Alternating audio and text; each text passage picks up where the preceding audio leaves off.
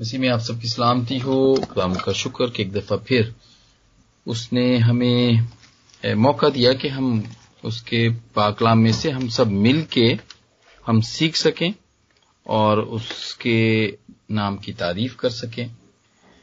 تو میرے پیارے عزیزو، دو حوالے میں نے یہاں پہ لکھے ہیں، جن میں سے ایک تو پہلا تھسلونیکیوں 5واں باب اس کی 1 سے لے کے 11ویں آیت ہے، اور دوسرا مرکز کی انجیل 13واں باب، مقدس مرکز کی انجیل 13واں باب 32 سے 36 آیات ہیں۔ اور جس نے بھی نکالا ہے وہ اس کو پڑھے، اور اگر کم ہے پڑھنے والے تو پھر میں ایک حوالہ میں ہی پڑھ لوں گا میں۔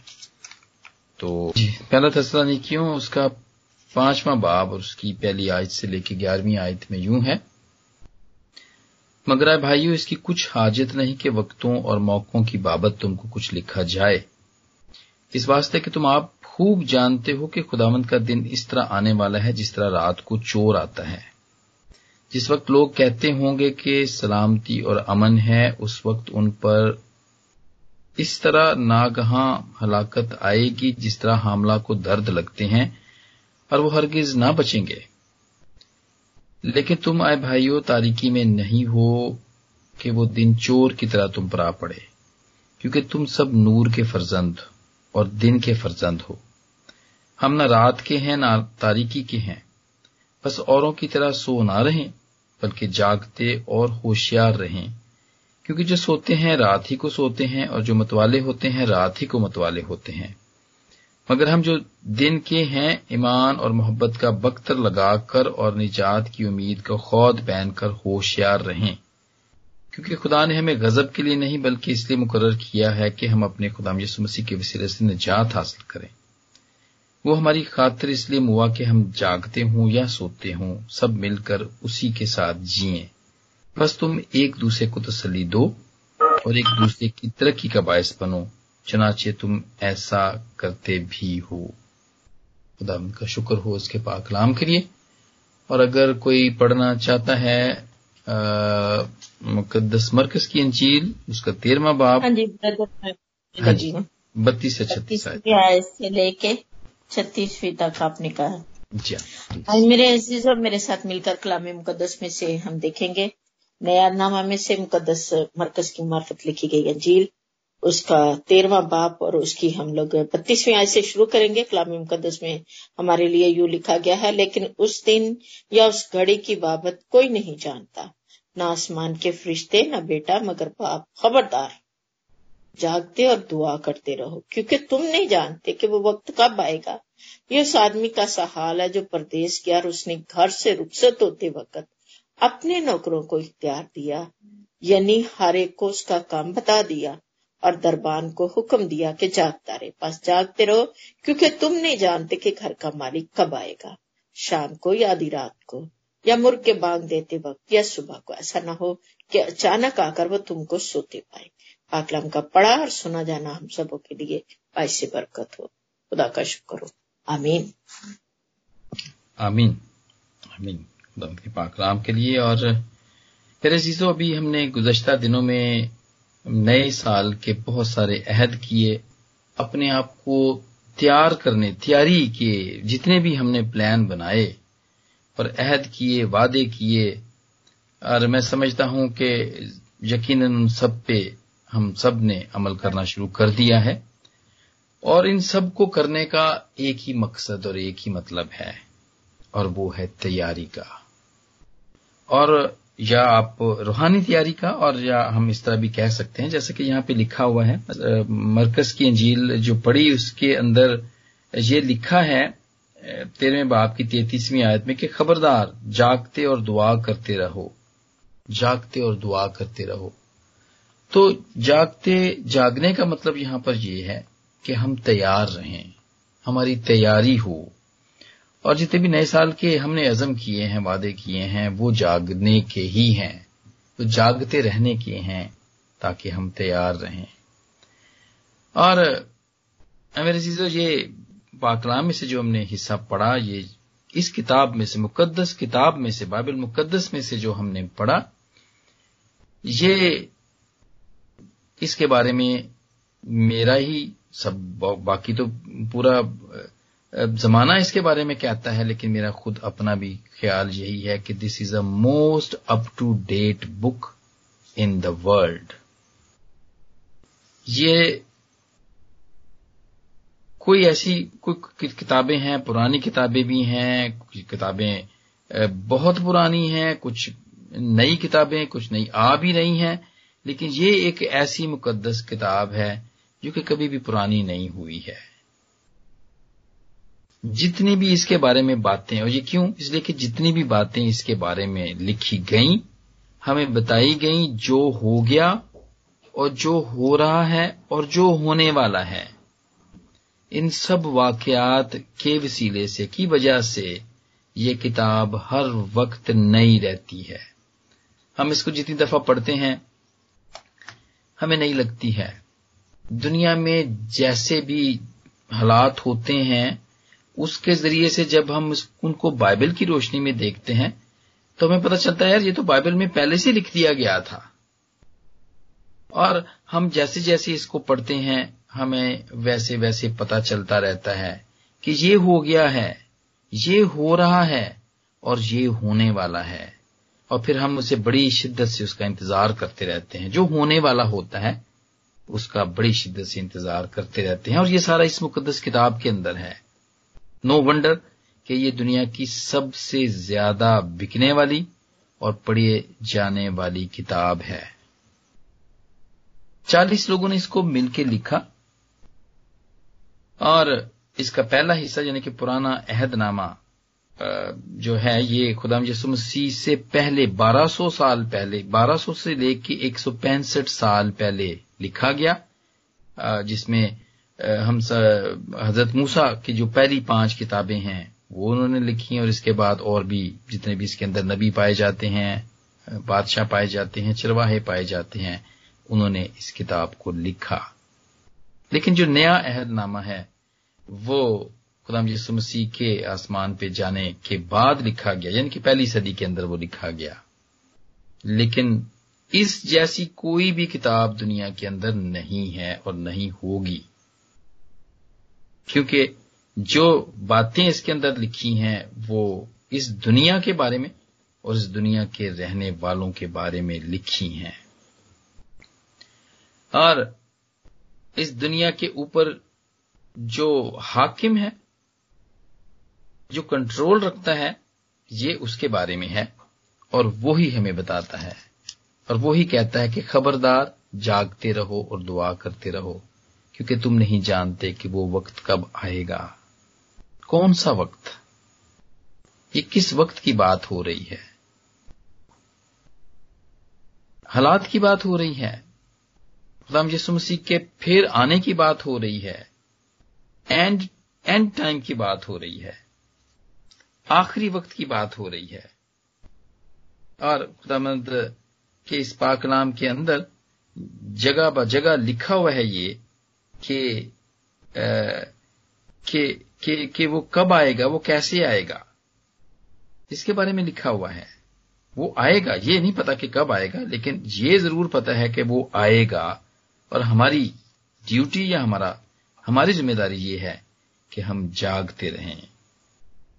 اور مقدس مرکز کی انجیل کے 13ویں باب میں جو 34ویں آیت میں جو مثال یہاں پہ دی گئی ہے، خدا یسوع مسیح نے خود کہا جب وہ اس زمین کے اوپر تھے، اور یہ خود کہتے ہیں کہ وہ کیسے کب آئیں گے. انہوں نے ایک مثال یہاں پہ دی کہ یہ اس آدمی کا سا حال ہے جو پردیس گیا، اور اس نے اپنے نوکروں کو اختیار دیا، اور پھر اس کے بعد ان کو یہ بھی حکم دیا کہ جاگتے رہو، کیونکہ کوئی نہیں جانتا کہ گھر کا مالک کب آئے گا.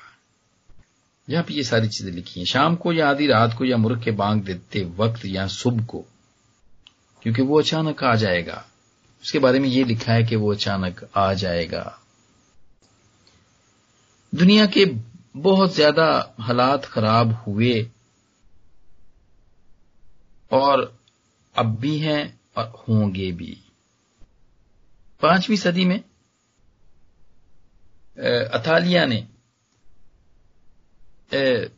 پوری دنیا میں تباہی مچائی، اور اس نے رومن کی سلطنت کو ختم کیا اور لگتا تھا کہ بس دنیا اب ختم ہو گئی، دنیا ختم ہوگی، لیکن ایسا نہیں ہوا، دنیا ختم نہیں ہوئی۔ اس سے پہلے بھی ایسا ہوا، لوگوں نے سمجھا کہ شاید دنیا ختم ہو گئی جب سلیمانی ہیکل جو کہ خدا یسوع مسیح کے 1000 سال پہلے بنی، اور وہ آدھی صدی میں ہی، یعنی کہ تقریباً کوئی 6 صدی کے اندر، وہ 587 کے اندر اس کو نبوکد نظر نے ڈھا دیا۔ تو لوگوں کو لگا کہ بس یہ دنیا ختم، اگر ہیکل ختم ہو گئی ہے تو وہ بھی ختم ہو جائے گی، دنیا بھی ختم ہو جائے گی، لیکن ایسا نہیں ہوا۔ اس کو ہیرودیس نے 516 میں اس کو پھر بنا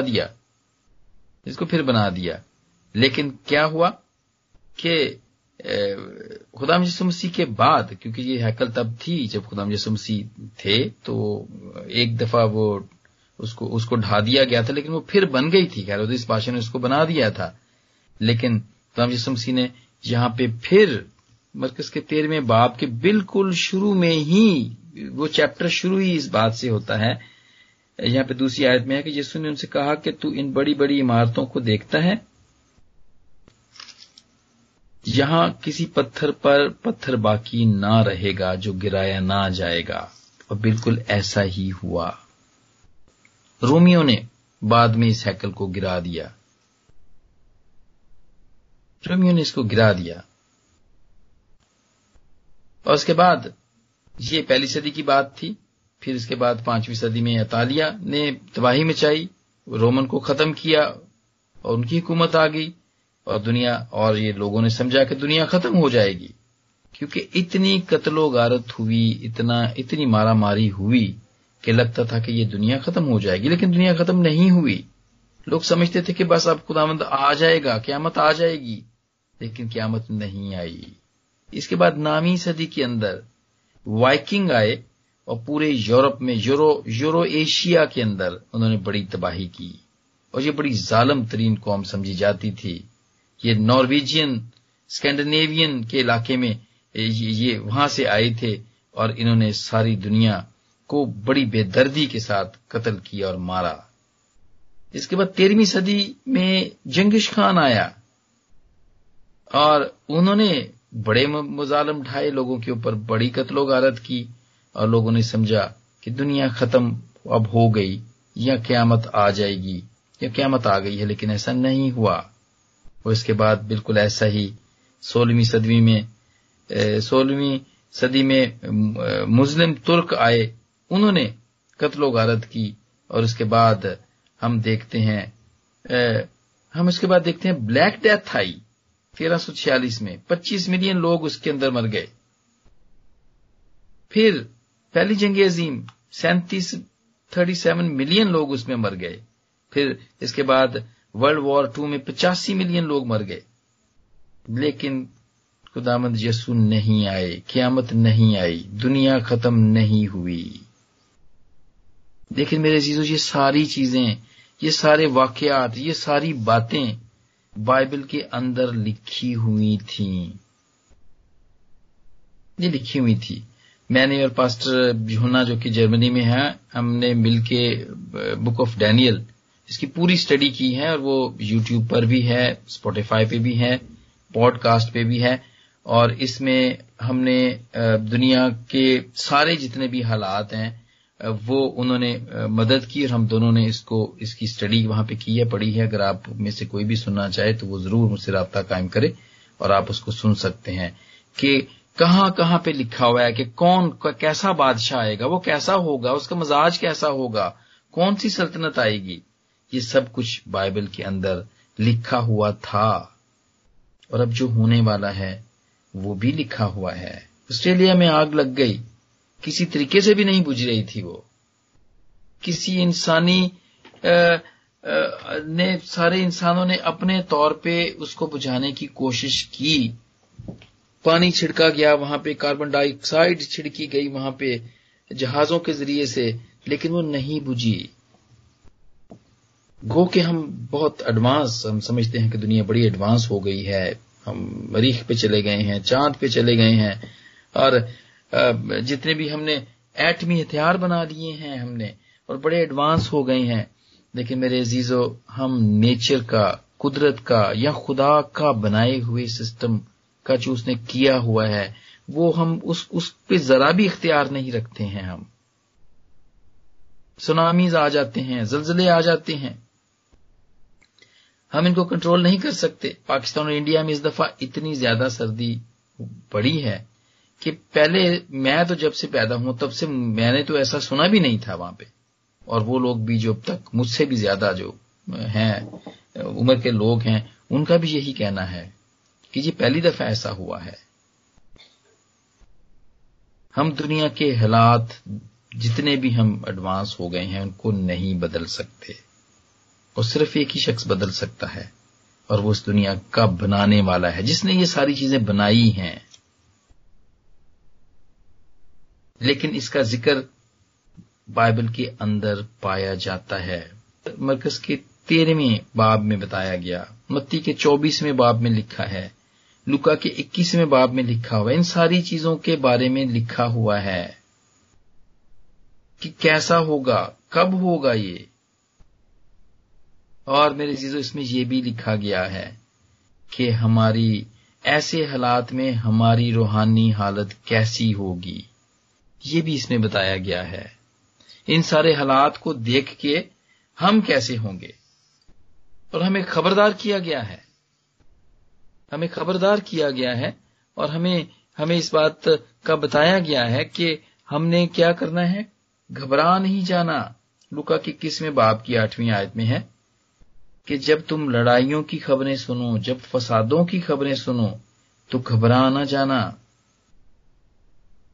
जागते रहें, रूहानी तौर पर, बल्कि जागते रहें। ये नौकर की जो तमसील अभी हमने देखी, ये होगा, ऐसा वक्त होगा कि जब हम गुमान भी नहीं कर रहे होंगे तो खुदावंद आ जाएंगे। बाइबल मुकद्दस हमें अलर्ट करती है, खबरदार करती है। और क्यों हम तैयार हों और क्यों जागते रहें? इसलिए कि मुकद्दस लूका की 21वें बाब की 36वीं आयत में है, बस हर वक्त जागते और दुआ करते रहो ताकि तुमको इन सब बातों से बचने और इब्ने आदम के हजूर खड़ा होने का मकदूर हो, ताकि हम खुदा को फेस कर सकें, हम उसके सामने शर्मिंदा ना हों, हमें पनाह मिले। यहां पे लिखा है ताकि हमें पनाह मिले। इस वजह से हमें तैयारी के लिए कहा गया है। जितने भी खुदावंद के लोग हैं, खुदावंद ने तो हमें मौका दिया हुआ है। वो इसलिए नहीं आ रहा है कि उसने हमें मौका दिया हुआ है। बहुत दफा ऐसा होता है कि आपके साथ भी जरूर ऐसा होता होगा, अगर हम कितनी भी जल्दी में हम क्यों ना बाहर निकल रहे हों किसी काम के लिए या शॉपिंग के लिए या किसी को विजिट करने के लिए जा रहे हों, लेकिन अगर हमारा कोई बच्चा या बच्ची अगर वो तैयार हो रहे होते हैं तो मां कहती है रुक जाओ, वो भी तैयार नहीं हुआ है। बाप कभी ये सोचता है कि नहीं, मेरा अभी बेटा जो है वो तैयार नहीं हुआ है, वो तैयार हो रहा है, रुक जाओ। तो मेरे अजीजों, खुदावंद भी ऐसा ही करते हैं। वो सब उनको पता है कि हम तैयार नहीं हुए, हम अभी तैयार नहीं हैं, तो वो भी कहते हैं कि रुक जाओ। वो भी कहता है कि रुक जाते हैं, अभी मैं नहीं आता, या अभी वो वक्त नहीं लाता मैं, क्योंकि अभी मेरे बच्चे तैयार नहीं हैं। वादा है। बाइबल मुकद्दस के अंदर बहुत सारे वादे पाए जाते हैं, और क्योंकि उसका वादा हमारे साथ होता है। और क्या वादा है? वादा है सफनिया की किताब के 2 बाब की। वैसे तो बहुत सारे हवाले हैं इसके अंदर वादों के, लेकिन यहां पर यह वादा पाया जाता है कि वो अपने वफादार लोगों के साथ होगा और उनकी लुक आफ्टर करेगा, वो उनकी देखभाल करेगा। सफनिया में कहा गया है 2 बाब की 30वीं आयत में, ऐ मुल्क के सब हलीम लोगों जो खुदावंद के अहकाम पर चलते हो, उसके तालिब हो, रास्तबाजी को ढूंढो, फरोतनी को तलाश करो, शायद खुदावंद के गजब के दिन तुमको पनाह मिले। یہ خداوند کے لوگوں کی وجہ سے خداوند رکھا ہوا ہے، اور وہ چاہ رہا ہے کہ ہم راست بازی کو ڈھونڈ لیں، ہم فروتنی کو تلاش کر لیں، ہم یہ والے کام کر لیں جو جس کام میں ہم لگے ہوئے ہیں اس وقت، جو ہم ڈھونڈ رہے ہیں، جو ہم سیکھ رہے ہیں۔ ہم یہاں پہ یہ میٹنگز اٹینڈ کرتے ہیں، اور اس کے بعد صبح اور شام اور پھر اور بھی بہت سارے وسیلے سے ہم دن میں پتہ نہیں کتنی مرتبہ ہم پاک کلام کو سنتے ہیں اور پڑھتے ہیں اور اس میں حصہ لیتے ہیں، تاکہ ہم خداوند کے احکام کو سنیں اور سمجھیں اور اس پر چلیں اور اس کے طالب ہوں۔ اور یہی وہ کام ہے جو خداوند نے ہمارے لیے، وہ اس لیے نہیں آ رہا کہ وہ رکا ہوا ہے، تاکہ ہم تیاری کر لیں، تاکہ ہم فروتنی کو تلاش کر لیں، اور اس لیے کہ خداوند کے غضب کے دن ہم کو اس میں پناہ مل جائے۔ جو اس کے وفادار لوگ ہیں، جن کو وہ دیکھتا ہے کہ وہ تیاری کر رہے ہیں، ہم لوگ تیاری کر رہے ہیں، اور وفادار جب ہم اس اینڈ ٹائم کو دیکھتے ہیں، جس آخری وقت کو دیکھتے ہیں، یا خدا یسوع مسیح کے آنے کے وقت کو دیکھتے ہیں، تو میرے عزیزو، ہم پرانی باتوں کو، جو پرانا عہد نامہ ہے، اس میں دیکھتے ہیں اس کے وعدوں کو، اور اس کی جتنی بھی پیشن گوئیاں ہیں اس کو دیکھتے ہیں، پروفیسیز کو دیکھتے ہیں، اور پھر اس کے بعد ہم نئے عہد نامے کو دیکھتے ہیں، اور خاص طور پر جو آنے والا وقت ہے، جو کہ یونارف کا مکاشفہ ہے، ریولیشن ہے، ہم اس میں دیکھتے ہیں، اس میں بہت ساری باتیں ایسی ہمیں بتائی گئی ہیں کہ وہ کب اور کیسے آئے گا۔ مکاشفہ کی 3 باب کی ہم 10ویں آیت میں دیکھتے ہیں کہ جان دینے تک بھی وفادار رہ تو میں تجھے زندگی کا تاج دوں گا۔ یہ وفادار لوگوں کے لیے خداوند رکھا ہوا ہے۔ فیتھفلنس، جو اس کے شاگرد ہیں، جو کہ ہم نے پہلے بھی سیکھا تھا، شاگردیت کے بارے میں ہم نے اس سے پہلے ہم سیکھ چکے ہیں، جو اس کے حکموں کو سنتے ہیں اور پھر اس پہ عمل کرتے ہیں اور اس میں قائم رہتے ہیں۔ یہ ہم نے شاگردوں کے بارے میں ان کی ڈیفینیشن ہم نے یہ سیکھی تھی، اور اس میں 10 کماریوں کی مثال ہے، یہ ہمیں تیاری کے بارے میں بتاتی ہیں۔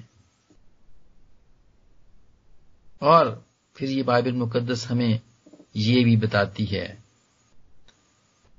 کہ وہ اینڈ ٹائم ضرور آئے گا، آخری وقت ضرور آئے گا، لیکن ہمیں ڈرنے کی ضرورت نہیں۔ We should not be afraid. ہمیں ڈرنے کی کیا ضرورت ہے؟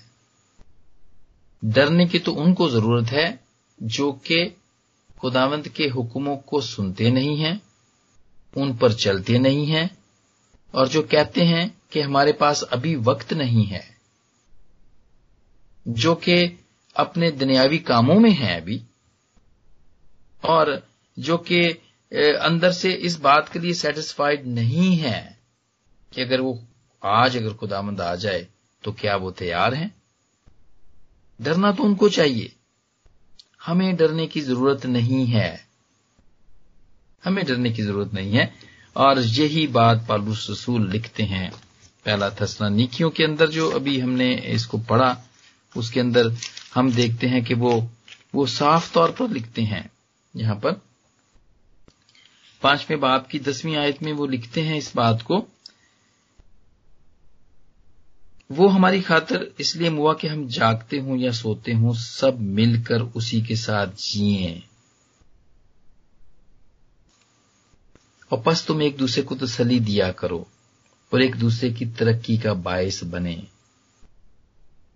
ہمیں ڈرنے کی ضرورت نہیں ہے، کیونکہ جتنے بھی نجات یافتہ لوگ ہیں، جتنے بھی خداوند کے وفادار ہیں، جتنے بھی اس کے شاگرد ہیں اور شاگردیت کے کرائیٹیریا پہ عمل کرتے ہیں،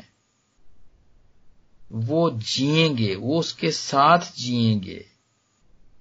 اس لیے ان کو مرنے کا ڈر نہیں ہے، چاہے خداوند ابھی آ جائے، چاہے وہ کل صبح آ جائے، کبھی بھی آ جائے۔ ہم سب وہ لوگ جو اس کو مانتے ہیں، جو اس کے شاگرد ہیں، جو نجات یافتہ ہیں، ان کو اس میں پناہ ملے گی، وہ ان کو فیس کر سکیں گے، وہ خداوند کو فیس کر سکیں گے، اس لیے ان کو پریشان ہونے کی ضرورت نہیں ہے۔ لوکا کی 21 باب کی 28 آیت میں ہے کہ جب یہ ساری باتیں ہو رہی ہوں تو یہاں پہ کہا گیا کہ پریشان نہ ہوں، جب یہ تمام باتیں ہوتی ہوئے نظر آئیں تو اوپر دیکھیں، سر اوپر اٹھانا، اس لیے کہ تمہاری مخلصی نزدیک ہوگی۔ تمہارے لیے تو بڑی خوشی کی بات ہے، جیسے کہ پولس رسول کہتا ہے کہ جینا میرے لیے مسیح ہے اور مرنا میرے لیے نفع ہے، اس لیے کہ وہ خداوند کے ساتھ جا کے رہے گا، وہاں پہ وہ اچھی جگہ پہ جا کے رہے گا۔ اور میرے عزیزو، خداوند تو تحمل کر کے ٹھہرا رہتا ہے، وہ ٹھہرا رہتا ہے، لیکن کیا ہم ابھی جو اور برا وقت آنے والا ہے، یا اگر ہمارے جہاں پر بھی ہم رہتے ہیں اگر وہاں پہ برا وقت ابھی نہیں آیا ہے تو کبھی بھی آ سکتا ہے، کیونکہ یہ بائبل کے اندر لکھا ہوا ہے، کیونکہ دنیا میں ایسی جگہیں ہیں، ایسے علاقے ہیں جہاں پہ یہ برے وقت آئے ہیں، گزر گئے ہیں، اور کچھ علاقے ابھی بھی ایسے ہیں، کچھ ممالک ابھی بھی ایسے ہیں جہاں پہ یہ برے وقت ہیں، جہاں پہ خداوند کے بندے، خداوند کے وفادار لوگ، اس کے حکموں پر چلنے والے لوگ، اس کے شاگرد، وہ ایک مشکل وقت سے گزر رہے ہیں۔ تو میرے عزیزو، کیا جب ہم سب پر برا وقت آئے، ہمارے علاقوں کے اندر، ہمارے ملک کے اندر جب آئے، تو کیا ہم اس برے وقت میں خداوند کے وفادار رہنے کے لیے تیار ہیں؟ اگر ہم پر زارثانیاں آتی ہیں، پرسیکیوشنز آتی ہیں، تو کیا ہم ان کو سہنے کے لیے تیار ہیں؟ کیا جو مخالف مسیح کی چھاپ ہے، اینٹی کرائسٹ کی جو چھاپ ہے، اگر ہمیں آفر کی جائے کہ تم لے لو ورنہ تم دنیا میں کوئی کاروبار نہیں کر سکو گے، کام نہیں کر سکو گے تم، اور کچھ خرید نہیں سکو گے، کچھ بیچ نہیں سکو گے، تو کیا ہم اس کو بڑی ہی بولڈلی، دلیری کے ساتھ ہم اس کو منع کرنے کے لیے کیا تیار ہیں؟ ذہنی طور پر اور جذباتی طور پر کیا ہم تیار ہیں؟ اور پھر اس کے بعد کیا ہم جسمانی طور پر بھی تیار ہیں؟ جسمانی طور پر میرے عزیزو، پاکیزگی، جسمانی پاکیزگی، یہ روحانی تیاری ہے۔ ہم روحانی تیاری جو ہے وہ ہم جسمانی طور پر پاک ہونے کے بغیر روحانی طور پر تیار نہیں ہو سکتے۔ کیا ہم اس کے لیے تیار ہوں گے؟ کیا ہم اپنے آپ کو پاک صاف رکھتے ہیں؟ خدا کے لوگ تاریکی میں نہیں ہیں، یہ ہم نے بھی پڑھا تھسالونیکیوں کے 5 باب کی 4 آیت میں، لیکن تمہارے بھائیو تاریکی میں نہیں ہو کہ وہ دن چور کی طرح تم پر آ پڑے، کیونکہ تم سب نور کے فرزند ہو اور دن کے فرزند ہو، ہم نہ رات کے ہیں نہ تاریکی کے ہیں۔ ہاں جی، تو اور اوروں کی طرح نہ سوتے رہیں بلکہ جاگتے اور ہوشیار رہیں، ذہنی طور پر تیار رہیں، جذباتی طور پر تیار رہیں، اور اس کے بعد روحانی اور جسمانی طور پر تیار رہیں کہ اگر خداوند آ جاتا ہے، اگر ہم پہ اس کے آنے سے پہلے جتنی بھی واقعات ہونے والے ہیں اگر وہ آتے ہیں تو ہم کس حد تک تیار ہیں؟ کیا ہم ان سب باتوں کے لیے تیار ہیں؟ خداوند کے سب شاگرد، جتنے بھی شاگرد تھے جب وہ دنیا کے اندر تھے، ان کے ساتھ جتنے بھی شاگرد تھے سوائے مقدس یوحنا کے، سب پہ ہزار ثانیاں ہوئی، پرسیکیوٹ ہوئے وہ، اور سب ہلاک ہوئے، کوئی تلوار سے، کوئی نیزے سے، اور کسی کو پھانسی دی گئی، کسی کو الٹا صلیب دیا گیا، تکلیفیں اٹھائی انہوں نے۔ اور میرے عزیزو، اگر ہم بھی شاگرد ہیں، کہلاتے ہیں، بننا چاہتے ہیں، اس کے حکموں پر چلتے ہیں، اس کا ہم نے اقرار کیا ہوا ہے، تو ہم کتنے فیتھفل ہیں، ہم کتنے جاگ رہے ہیں کہ وہ جب آئے تو ہم اس کو فیس کر سکیں. میرے عزیزو، خدا کا پاک کلام وعدوں سے اور پھر اس کے ساتھ چلنے کے حکموں سے بھرا ہوا ہے، اس کی برکتوں سے بھرا ہوا ہے. اب یہ ہماری ذمہ داری ہے کہ ہم کس طرح اس پہ چلتے ہیں. یہ مقدس کتاب جو کہ دنیا کی موسٹ اپ ٹو ڈیٹ کتاب ہے، اگر کوئی دنیا میں کیا ہوا وہ دیکھنا چاہتا ہے تو وہ بائبل میں سے دیکھے. کیا ہو رہا ہے اگر وہ دیکھنا چاہے تو وہ بھی بائبل میں سے ملے گا. اور اگر کوئی یہ دیکھنا چاہے کہ آئندہ کل کیا ہوگا، وہ بھی اسی مقدس کتاب میں پایا جاتا ہے. میرے عزیزو، اگر آج ہم وفادار ہیں تو ہمیں ڈرنے کی ضرورت نہیں ہے، ہمیں گھبرانے کی ضرورت نہیں ہے، بلکہ ہم ایک دوسرے کو تسلی دیں. ہم سر اوپر اٹھائیں کیونکہ ہماری نجات نزدیک ہوگی. جب خداوند آئے گا تو ہماری نجات نزدیک ہوگی. ہم یہ بات ایک دوسرے کو بتائیں تاکہ ہم ایک دوسرے کے لیے ترقی کا باعث بنیں. اور میرے عزیزو، خداوند آج ہمیں ہماری ساری وفاداری کا بھرپور ہم سب کو اس پاک کلام کے وسیلے سننے سے، اس کو پڑھنے سے اور اس کو سیکھنے کے وسیلے سے خداوند ہماری وفاداری کا ہمیں بھرپور صلہ دے. خداوند ہم سب کے ساتھ ہو. آمین.